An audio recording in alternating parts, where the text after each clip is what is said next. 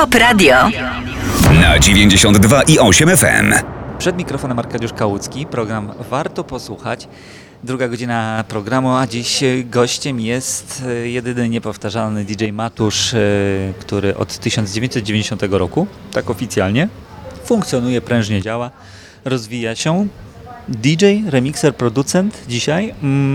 Zapytam się troszeczkę, nie wiem czy tak było u Ciebie, ale tak ja widzę i czy pracując przy Wieczorze i Nocy DJ-ów, swego czasu kultowej audycji, czy przełom wieków spowodował to, że oprócz tego, że ten świat przyspieszył jeszcze bardziej niż było, natomiast spowodował to, że dzisiaj DJ to już nie jest tylko DJ, to już jest trochę więcej, to już jest jakaś firma potężna, korporacyjna, w przenośni mówiąc, to znaczy, że dzisiaj musisz tak komponować, remiksować, dbać o swój social media i tak dalej, że przybyło Ci troszeczkę zajęć, oprócz tego, że musisz grać, zgodziłbyś się z tym, to po pierwsze, i po drugie, w którym momencie Ty się zorientowałeś, że przybyło Ci obowiązków? To znaczy, na pewno jest tak, jak mówisz, i też na pewno jest taka sytuacja, że jeżeli to jest taka pasja jak u mnie, to ja mogę mieć jeszcze więcej obowiązków i ja się z tym w ogóle nie męczę. To jest coś, co ja zawsze chciałem robić, czyli DJ-owanie połączone z produkowaniem muzyki i z tą całą taką machiną małego marketingu, która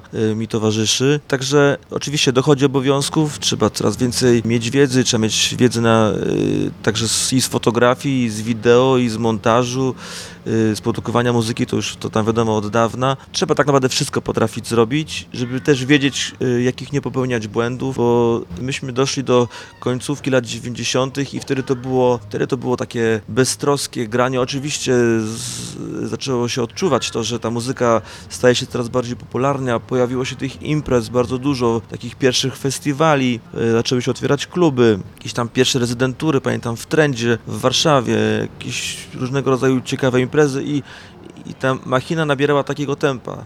Tam pojawiły się moje wyjazdy regularne do Holandii, do Berlina po płyty i to było takie fajne, rzeczywiście beztroskie, natomiast tych obowiązków jeszcze nie było tyle, nie było takiego natężenia tych obowiązków, jakie są na przykład w tej chwili. Ale pamiętasz taki moment przełomowy, że zorientowałeś się, o rany, no dobra, fajnie, mi to sprawia frajdę, przyjemność i jestem w tym zakochany po uszy, ale musiałeś troszeczkę przeorganizować swój dzień, może tak, dzień roboczy, że zobaczyłeś, że musisz robić jeszcze więcej rzeczy niż tylko to, co robiłeś wcześniej. Już jeszcze chcę dodać, doszedł internet. Nie zapominajmy o tym. Ja właśnie, wiesz, o tym wszystkim gdzieś chcę powiedzieć, tylko jest tego taki natłok, że chcę to spokojnie, mamy czas.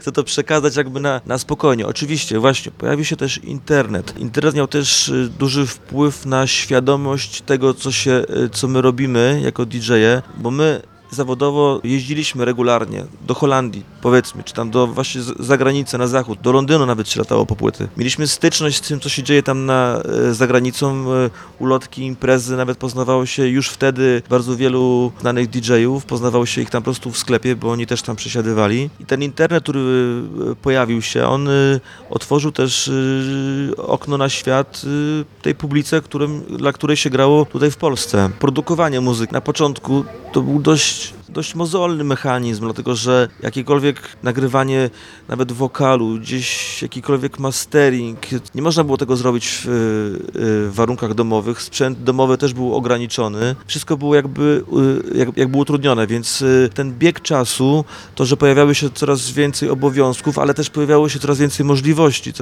możliwości sprzętowych, więc jakby to się wszystko jakoś tam zawsze napędza. Także jakiego jednego momentu, gdzie ja sobie z czegoś zdawałem sprawę, to może nie było, dlatego że to wszystko postępowało gdzieś jednak powoli. To nie jest nigdy tak, że jednego dnia coś się takiego wydarzyło. To była ewolucja i rewolucja jednocześnie, bo ta muzyka nagle stała się bardzo popularna, natomiast na początku to było głównie granie DJ-skie. Produkowanie jednak nie było wtedy takie ważne, aczkolwiek ja od samego początku miałem dużo zapału i chęci do produkowania, z tym, że nie było tego domowego studia takiego, które dopiero powstało na początku lat 2000 i ono dawało mi coraz więcej możliwości.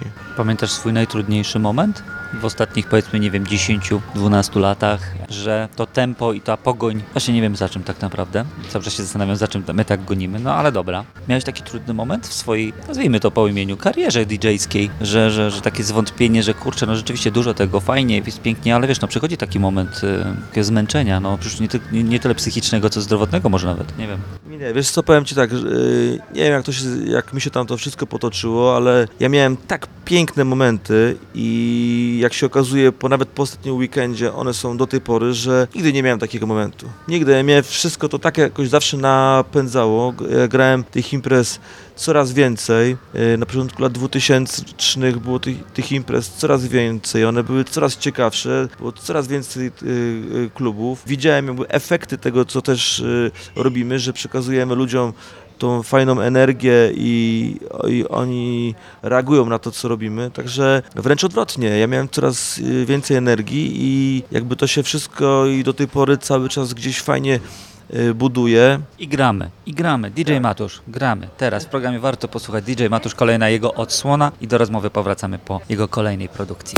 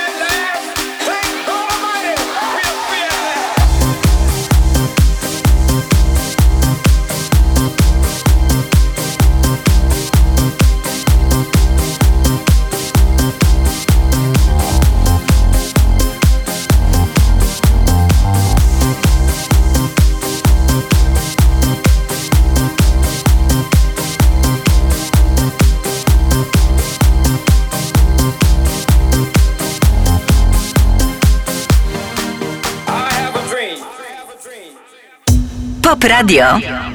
Na 92,8 FM. Program Warto Posłuchać. Przed mikrofonem Arkadiusz Kałucki, a wraz ze mną DJ Matusz. Przed chwilą zabrzmiało nagranie, bardzo taki sam tytuł miało, jak Quicksilvera I Have a Dream. W tej części rozmowy chciałbym, żebyśmy porozmawiali na temat twoich produkcji już, które powstawały po milenium, może tak.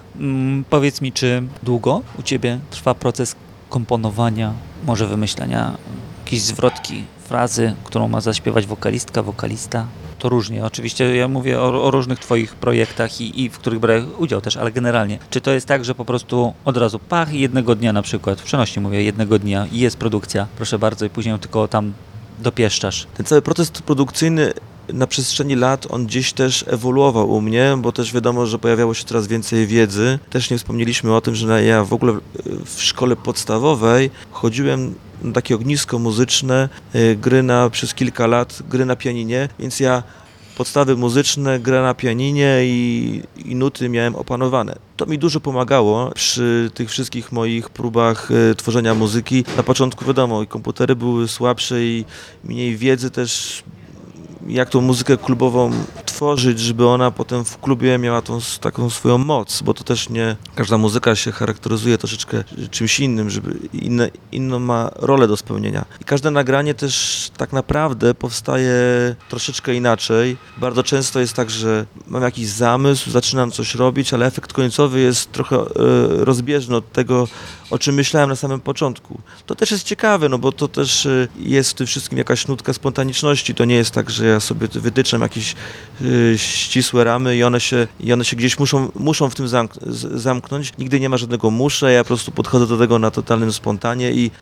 Ja to nazywam, że to nie jest pójście na łatwiznę wykorzystując sample jakiegoś nagrania. Owszem, to można zrobić raz, drugi, trzeci, w jakichś wyjątkowych, ale jeżeli ktoś myśli, DJ zwłaszcza, poważnie o tym, żeby zaistnieć jako artysta, może tak, już nie jako DJ, tylko jako artysta, no to musi pokazać coś od siebie. I to, co żeś wspomniał, ta spontaniczność, te przemyślenie, to jest żywy organizm, że ty dzisiaj robisz tak, za chwilę inaczej, bo przyszło ci na myśl zupełnie inna kwestia, którą możesz zawrzeć. Poza tym, nie oszukujmy się, tam, gdzie są nagrania instrumentalne, to musi być jakaś opowieść, musi być początek, środek i zakończenie, jak ja to mówię. To jest jakaś twoja historia, może jakaś nutka melancholii. Przynajmniej ja wyczuwam to wszystko w tych wszystkich nagraniach, które czy u ciebie, czy u innych artystów, którzy już działają jakiś czas na rynku muzycznym, niekoniecznie tym DJ-skim też, mają jakiś pomysł, to widać, że to jest dopracowane. Rozumiem, że jesteś perfekcjonistą, że nie ma czegoś takiego, że odpuszczę sobie na chwilę jedną, drugą, trzecią nutkę i jakoś to będzie. Ja zawsze byłem fanem Barei, wiesz, i jest taki termin bareizm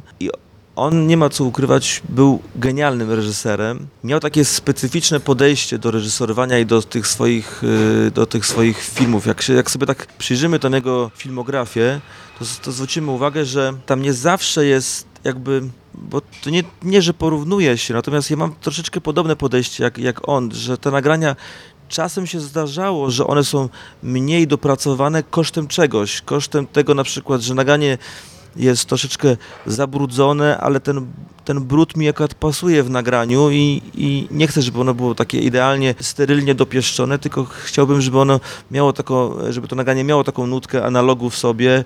Niech ono będzie troszeczkę takie przybrudzone i jakby kosztem tej sterylności i tego dopieszczenia czystego, klarownego brzmienia wolę, żeby nagranie miało ten brudek analogowy i to jest coś, co też na przykład zauważam u tego reżysera, że on czasami coś kosztem czegoś robi, ale to też ma ten wtedy smaczek. Trochę uprzedziłeś mnie właśnie, bo chciałem powiedzieć to właśnie, że twoje nagrania, bo twoje produkcje, nawet remiksy bym powiedział, mają to coś w sobie, że od razu mam przed oczami winyl, brzmienie winyla, że to by idealnie pasowało do klubu, gdzie właśnie są płyty winylowe i to by fajnie właśnie zafunkcjonowało podczas jednej, drugiej, trzeciej, 10 imprezy i tak dalej. Powiedz mi, musimy zagrać. Jakie nagranie byśmy teraz zagrali? Było I Have a Dream. To teraz co? Było I Have a Dream. Możemy zagrać takie nagranie Do You Like Bass. W tym roku będą nowe remiksy tego nagrania. Do końca roku w swoim labelu będę to wydawać. Natomiast zagralibyśmy właśnie oryginalną wersję tego nagrania. Myślę, że jest analogowo. No dobrze, no to gramy. DJ Matusz w programie Warto Posłuchać.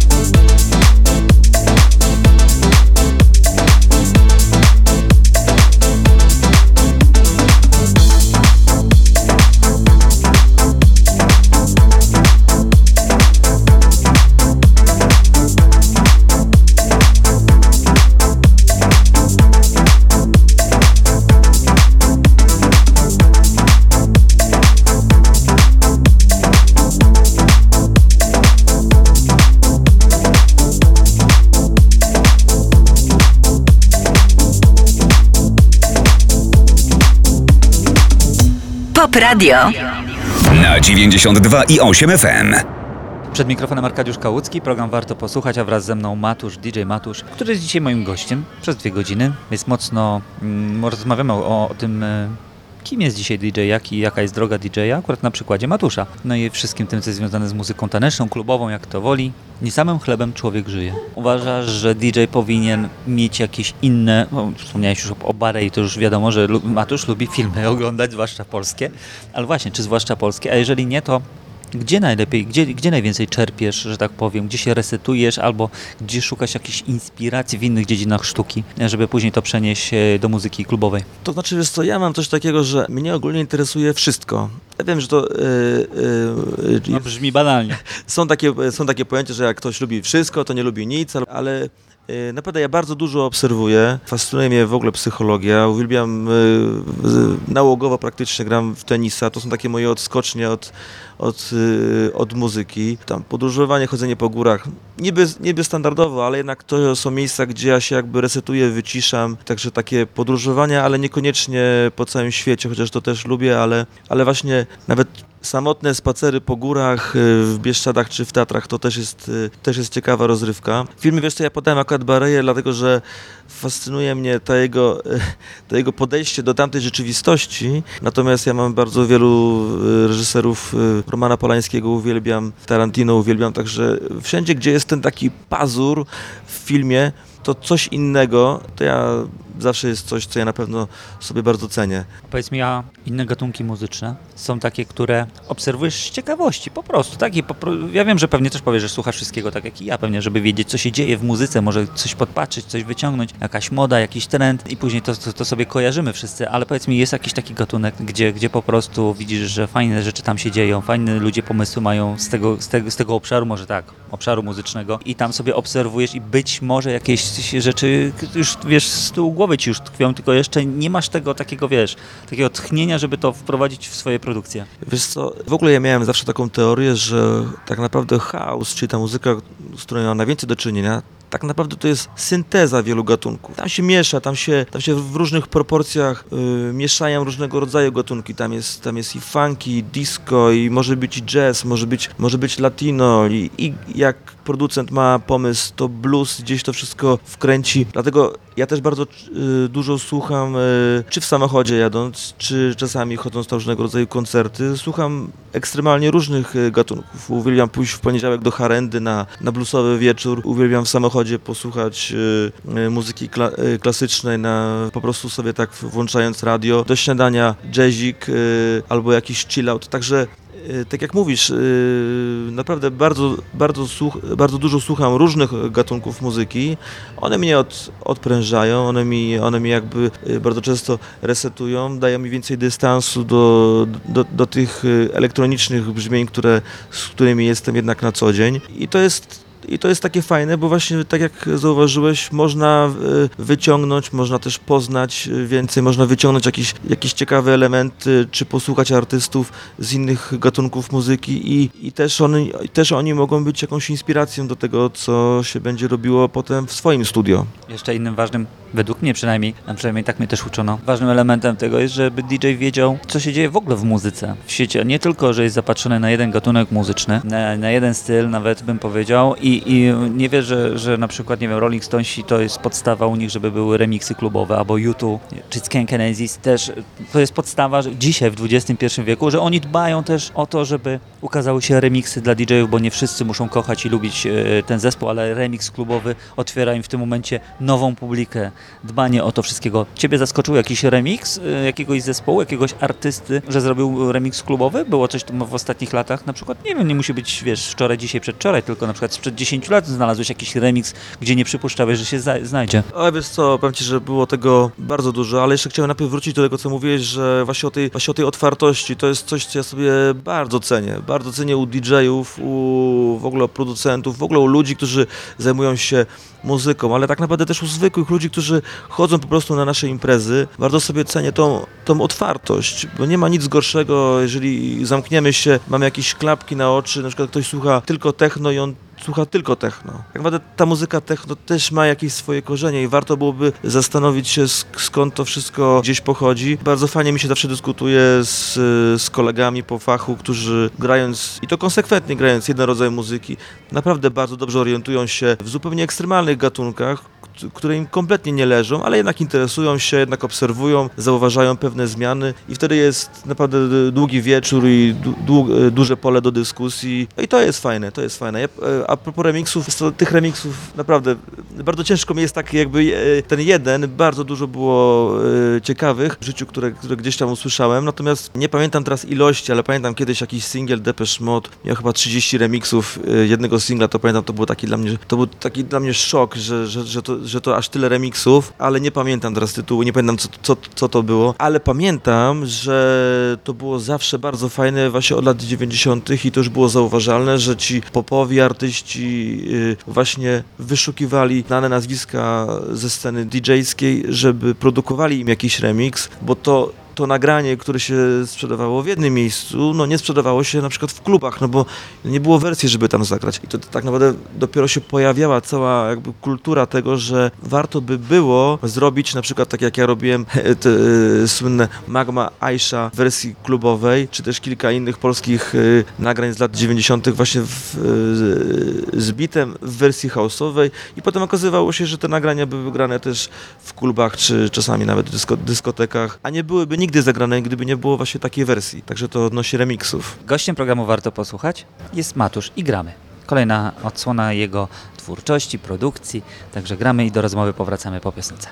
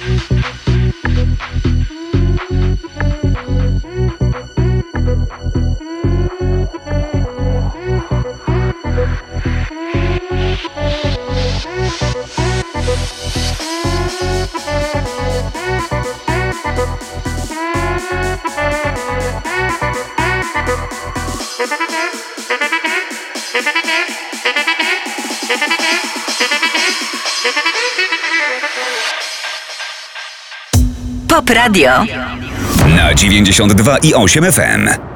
Przed mikrofonem Arkadiusz Kałucki, program Warto Posłuchać, a dziś moim gościem, już drugą godzinę programu jest Matusz i rozmawiamy o byciu DJ-em, o tym jak to jest, na co zwracać uwagę. Ten, kto będzie chciał pójść w ślady Matusza, no to proszę sobie poszukać kursów dla DJ-ów. Jest kilka organizacji, które organizują tego typu rzeczy, ale też i zacząć samemu może się uda i bez kursu rozpocząć karierę. Poruszyłeś ciekawą rzecz w poprzednim wejściu, że znalazłeś mniej więcej 30 remixów grupy Depeche Mode. A ja bym powiedział jeszcze o innej rzeczy, o tym internecie, który nam i ułatwił, ale i popsuł rynek też dla DJ-ów, między innymi, tak mi się przynajmniej wydaje, że ta liczba remixów, która powstaje, no już nie idzie za jakością, bo o ile Depeche Mode dbają o to i parę jeszcze innych artystów dba o to, żeby te remiksy, jeżeli już się mają pokazać, jeżeli ma być te 30 remiksów, to ma być naprawdę 30 remiksów solidnych produkcji i oni się pod tym podpiszą, natomiast no jednak chyba ten internet spowodował też troszeczkę popsucie tego rynku, gdzie tam każdy już pokazywał, próbował i tak dalej, no i niestety no, trafiło czasami na podatny grunt i parę rzeczy wypłynęło, które nie miałyby miejsca na przykład w latach 90. wypłynąć. No na pewno internet wniósł dużo dobrego, ale pewnie też takie wprowadził zamieszanie troszeczkę w branży muzycznej. Wiadomo, że w pewnym momencie, bo chyba już nawet nie teraz, ale w pewnym momencie pojawiło się olbrzymie piractwo, artyści zaczęli mniej zarabiać, artyści, producenci w ogóle. A powiedz mi, jesteś zwolennikiem ilości czy jakości, jeżeli chodzi o remiksy? Nie, no na pewno jakości, wiesz...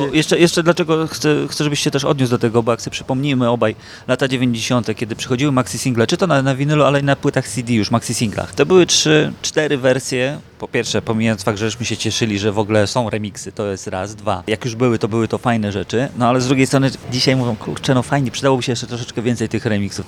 Taki wiesz, no, masz palec, to weźmiesz jeszcze rękę. No tak, wtedy w ogóle jeszcze była inna kwestia. Ja nawet jak kupowałem maxi single, to starałem się, żeby była tylko jedna wersja, bo wtedy ta płyta lepiej brzmi.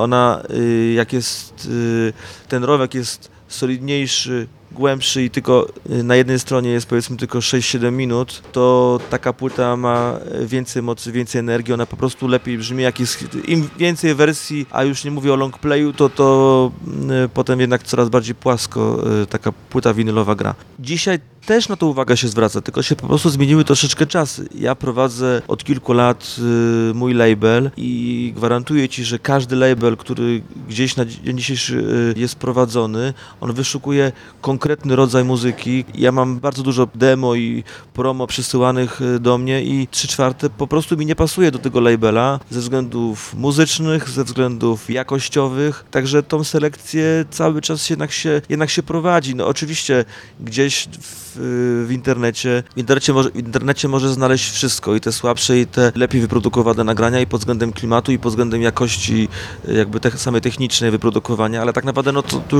to już tak naprawdę my decydujemy i my selekcjonujemy, filtrujemy te nagrania, które są tym lepszym produktem. Podobno z gustami się nie dyskutuje. Dokładnie.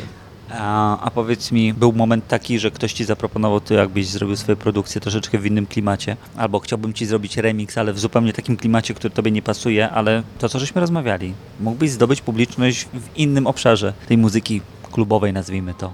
Była taka propozycja, był taki moment, miałeś takie myśli, czy też w ogóle nie podejmujesz takiego tematu? Nie, raczej nie podejmuję. Wiesz co, ja od zawsze byłem kowalem własnego losu i grałem tak naprawdę to, co chciałem grać. Grałem w klubach takich, jakich chciałem grać. Bardzo często nie gram też w niektórych miejscach, bo bardzo często pytam się, jeżeli jakiś klub się do mnie odzywa, dowiaduję się lub pytam, co to jest za miejsce, czy będę czuł po prostu ten klimat. Jeśli chodzi o produkcję, tak samo. Ja mam własny label, wydawałem zawsze wszystko jakby no, też w różnych labelach na całym świecie, w kilku różnych zagranicznych wytwórniach, natomiast to zawsze było po prostu akceptowane lub nieakceptowane to, co ja produkowałem. Nie miałem nigdy nic narzucane.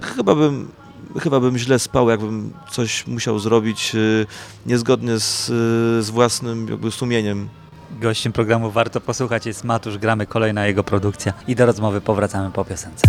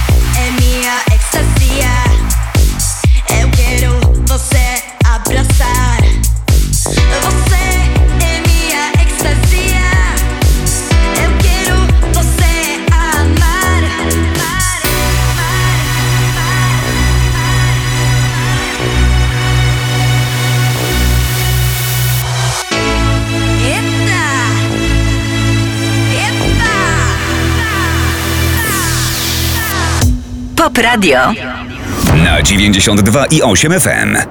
Przed mikrofonem Arkadiusz Kałucki. Program Warto Posłuchać, a wraz ze mną Matusz, DJ Matusz. No troszeczkę już rozmawiamy, już drugą godzinę rozmawiamy o tym, kim jest DJ, jak być DJ-em, co jest z tym związane, produkcja, remiksy.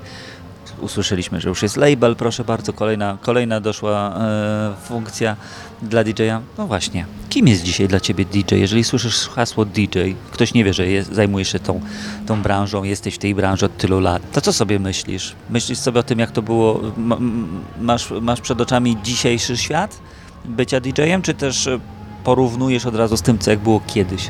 To znaczy, wiesz, no na pewno porównuję, ale no też ciężko cały czas porównywać, nawet idąc do sklepu, porównywać i zastanawiać się codziennie, a jak to było 20 lat temu. No wiadomo, czasy się zmieniły, rynek też się zmienił, zmieniają się troszeczkę, nawet nie gusta, ale zmienia się podejście też do samego DJ-a.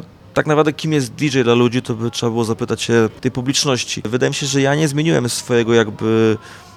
swojej idei grania, czyli cały czas tygodnia na tydzień, jak gdzieś jadę, to klub jest dla mnie pewnego rodzaju wyzwaniem. Ja staram się tym ludziom coś pokazywać, staram się im jakby sprzedać coś, czego nie znają. Jeśli jestem dobrym DJ-em, to sprzedam im to i oni to po prostu zaakceptują i będą się bawić przy takiej muzyce, jaką im przedstawię. Także to na pewno jest też rola DJ-a. No ale dzisiaj rola DJ-a jest też pokazywanie własnej muzyki, czyli pokazywanie tego, że jednak potrafisz zrobić coś więcej, potrafisz odnaleźć się w nowej rzeczywistości, potrafisz się odnaleźć w nowych technologiach, bo sprzęt, z którego gramy, też się zmienił.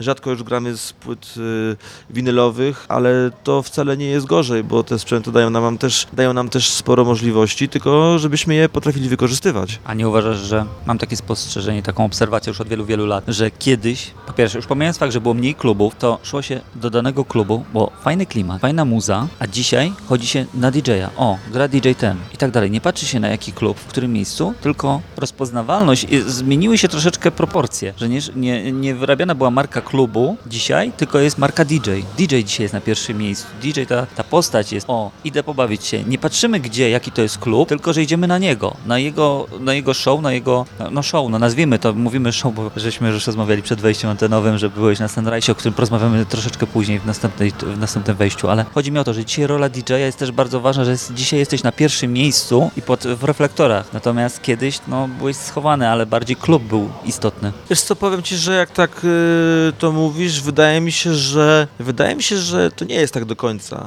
Że, wiesz, pamiętam bardzo dużo imprez właśnie z tego przełomu 2000 lat, na początku 2000. Patrzę jeszcze dalej. No ale już mówimy o tym takim jakby momencie, kiedy był taki boom na muzykę klubową, elektroniczną. Pamiętam bardzo dużo takich imprez i klubów, gdzie przyjeżdżałem na przykład grać, to nawet jeszcze muzyka nie była odpalona i czekali ci DJ-e rezydenci, tam powiedzmy ja przyjechałem o 22 i jak DJ wchodził, to tak jakby DJ wchodził z muzyką. Czekano na DJ-a jako nośnik, dosłownie, bo my z tymi ciężkimi torbami z winylami chodziliśmy. Czekano na nas jako na taki żywy nośnik muzyki. I ten DJ był jednak dość ważny, bo nie było takiego dostępu do tej muzyki. Internet jeszcze nie był tak szybki i DJ był dość ważny. Ja nie wiem, czy na dzień dzisiejszy... Był i jest, owszem, ale mówię, to zahaczyłeś właśnie o ten moment, który ja powiedziałem. Bo ja tak sobie policzyłem, że tak mniej więcej właśnie po tym milenium DJ stał się właśnie bardzo ważną instytucją. Natomiast nawet tak jak ty zaczynałeś, czy ja, przełom lat 80., 90., jednak klub był ważny. Tak jak wspomniałeś, trend, Koloseum, prawda? I tak dalej, gdzie były mistrzostwa. A jeszcze wcześniej trzeba wspomnieć klub Park kultowy, tudzież dyskoteka Zamek w Toruniu. To też było jedno z kultowych miejsc, gdzie się odbywały mistrzostwa Polski. O to mi chodzi, że dzisiaj DJ... To jest zawsze taka symbioza. Bardzo ciężko stwierdzić, co jest ważniejsze, czy kura, czy jajko. Wiesz, powiem Ci, że ważne jest to, żeby klub miał swój klimat. Ważne jest to, żeby DJ miał coś do zaproponowania, żeby DJ był nie tylko takim w cudzysłowie odtwarzaczem muzyki, tylko żeby nawet swoim miksowaniem potrafił coś kreować, żeby potrafił coś wyprodukować, żeby pokazał, że jest też muzykiem, bo jednak ja, szczerze mówiąc, sobie czasami nie wyobrażam, jak grają DJ-e, którzy nie mają żadnych podstaw muzycznych, bo ja całe życie zwracałem uwagę na to, żeby miksowane nagrania moje jakby zazębiały się muzycznie jedno z drugim, nie tylko w tempie, nie tylko w klimacie, ale też po prostu muzycznie. Także tak jak mówię, to jest swego rodzaju symbioza, a ta symbioza w samym klubie, gdzie klub i DJ jakby tworzą pewną całość, w klubie podczas imprezy do tej całości też dołączają ludzie i to wszystko musi razem współgrać, także ciężko powiedzieć, co jest ważniejsze lub jeżeli coś zaczyna być mniej ważne lub coś zaczyna być bardziej ważne, gdzieś się te proporcje zaczynają gubić i to nie jest bardzo często do końca na dłuższą metę dobra sytuacja. O złotym środku kiedyś mówił Arystoteles, ale chyba coś szczerze w dzisiejszych czasach będzie to bardzo ciężkie. No ale dobrze, że miejmy nadzieję, że kiedyś to się wszystko wypośrodkuje. Gościem programu Warto Posłuchać jest DJ Matusz. Gramy kolejna odsłona z jego produkcji i jeszcze jedno wejście antenowe będzie i podsumujemy podsumujemy naszą rozmowę. Słuchajcie programu Warto Posłuchać.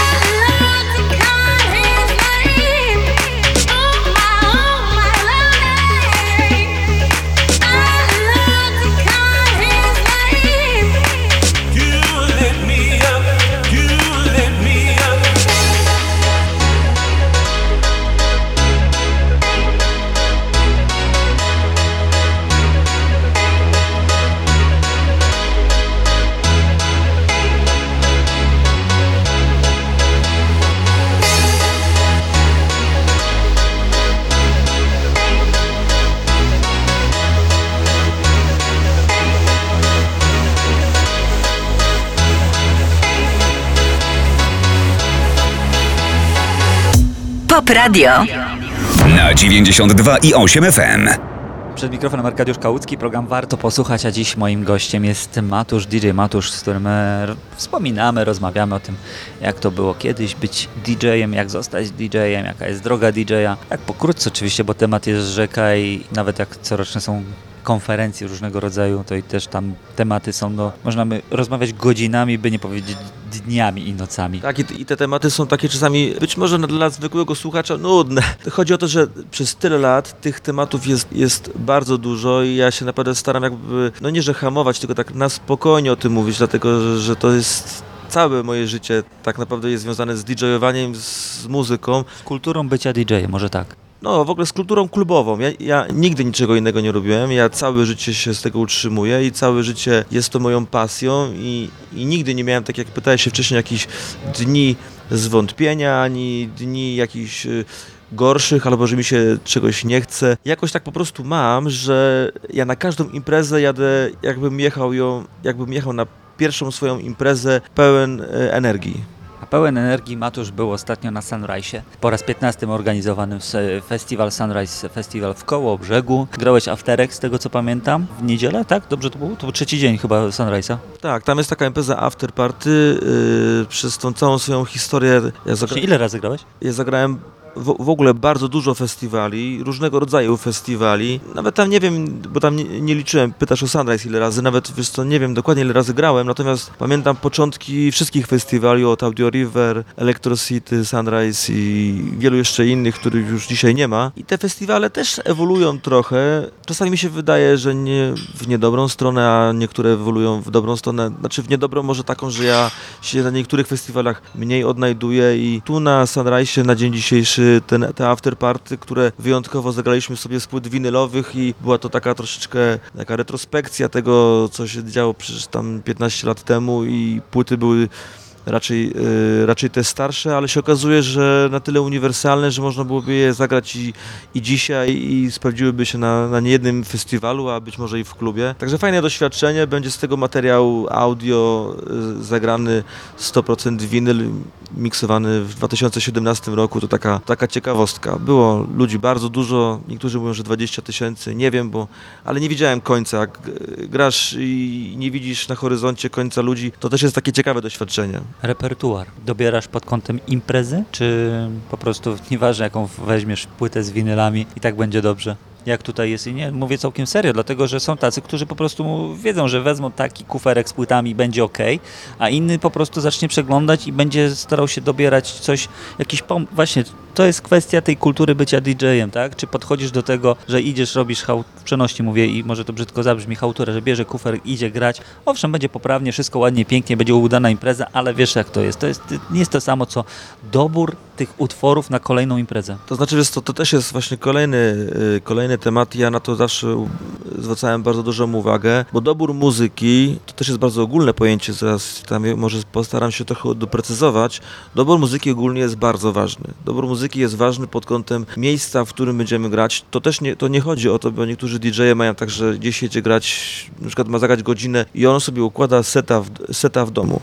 Ja nie jestem zwolennikiem takiego podejścia do tematu, dlatego że to równie dobrze mógł tego seta nagrać po prostu w domu i włączyć i iść na kawę, dlatego że ma do czynienia z żywym organizmem, z imprezą, nie jest się w stanie do końca przewidzieć, jak ta publiczność będzie reagować. No właśnie DJ jest tą osobą, która musi na żywo, live po prostu reagować na to, co się dzieje na imprezie. I wiadomo, że jeżeli jest to festiwal after, tak jak tutaj w ciągu dnia, jeżeli jest to festiwal jakiś Creamfields, gdzie się gra w nocy, jeżeli jest to mniejszy klub, większy klub, jeżeli jest to impreza, gdzie trzeba będzie bardziej edukować ludzi, jeżeli jest to impreza, gdzie będziemy bardziej płynąć z ludźmi muzycznie, dlatego że oni są dość mocno wyedukowani, to na każdą z tych imprez uszykujemy troszeczkę inny zestaw muzyki, ale jest to tylko zestaw muzyki, a potem spontanicznie, na bazie jakichś swoich doświadczeń, na bazie wiedzy, po prostu ja tymi płytami żongluję i je jakby na żywo dobieram, miksuję, układam w jakąś dopiero całość, ale oczywiście na podstawie tego, tak jak mówię, tej selekcji, którą gdzieś sobie wcześniej zrobiłem w kuferku i ona jest. Przede wszystkim DJ musi być bacznym obserwatorem tego, co się dzieje. Jeżeli grasz w klubie, to co się dzieje na sali. Jeżeli grasz taki Sunrise, gdzie grałeś na plaży, z tego co pamiętam, to też musisz widzieć, czy się ludzie kiwają, czy się nie kiwają. No to wiadomo, no to jest kwestia właśnie tego doboru, tego trochę przewidywalności. Ten DJ też musi mieć taką wyobraźnię, dlatego łatwiej jest nam układać playlisty w stacjach radiowych, bo mamy tą wyobraźnię, znamy tą psychologię tłumu. DJ musi być dobrym psychologiem. No niestety tutaj akurat musi paść to słowo musi, dlatego że bez psychologii nie jest się w stanie jakby przewidzieć pewnych zachowań, nie jest się w stanie wtopić w to, co ta publika, która przed tobą stoi, nie jest się w stanie jakby zaplanować tych reakcji.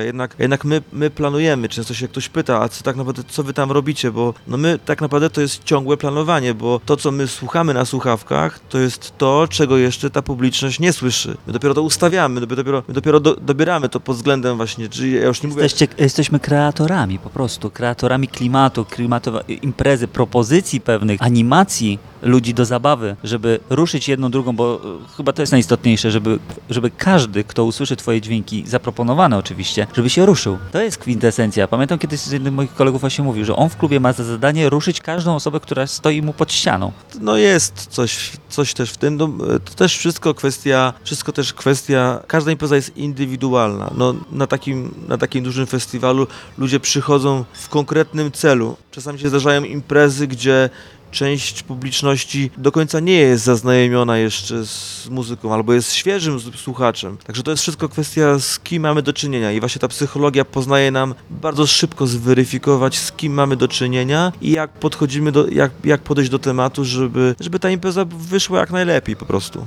No i nasza rozmowa też wyszła jak najlepiej, mam nadzieję. Gościem programu Warto Posłuchać był Matusz, DJ Matusz. Porozmawialiśmy sobie, jeszcze oddam Ci słowo na koniec. Tak, oczywiście, zagramy na zakończenie Twoje nagranie, bo to jak żeby inaczej, no bo przecież cały program właściwie został zilustrowany Twoimi kompozycjami, Twoimi produkcjami. Co byś na zakończenie tego? I właśnie na samo zakończenie chciałbym zagrać nagranie wydane w moim labelu Groove Tom Records, Something. I tam jest taki tekst, Something for your mind, your body and your soul. I to jest coś, zawsze jak gram, to mam też to w głowie i właśnie w duszy.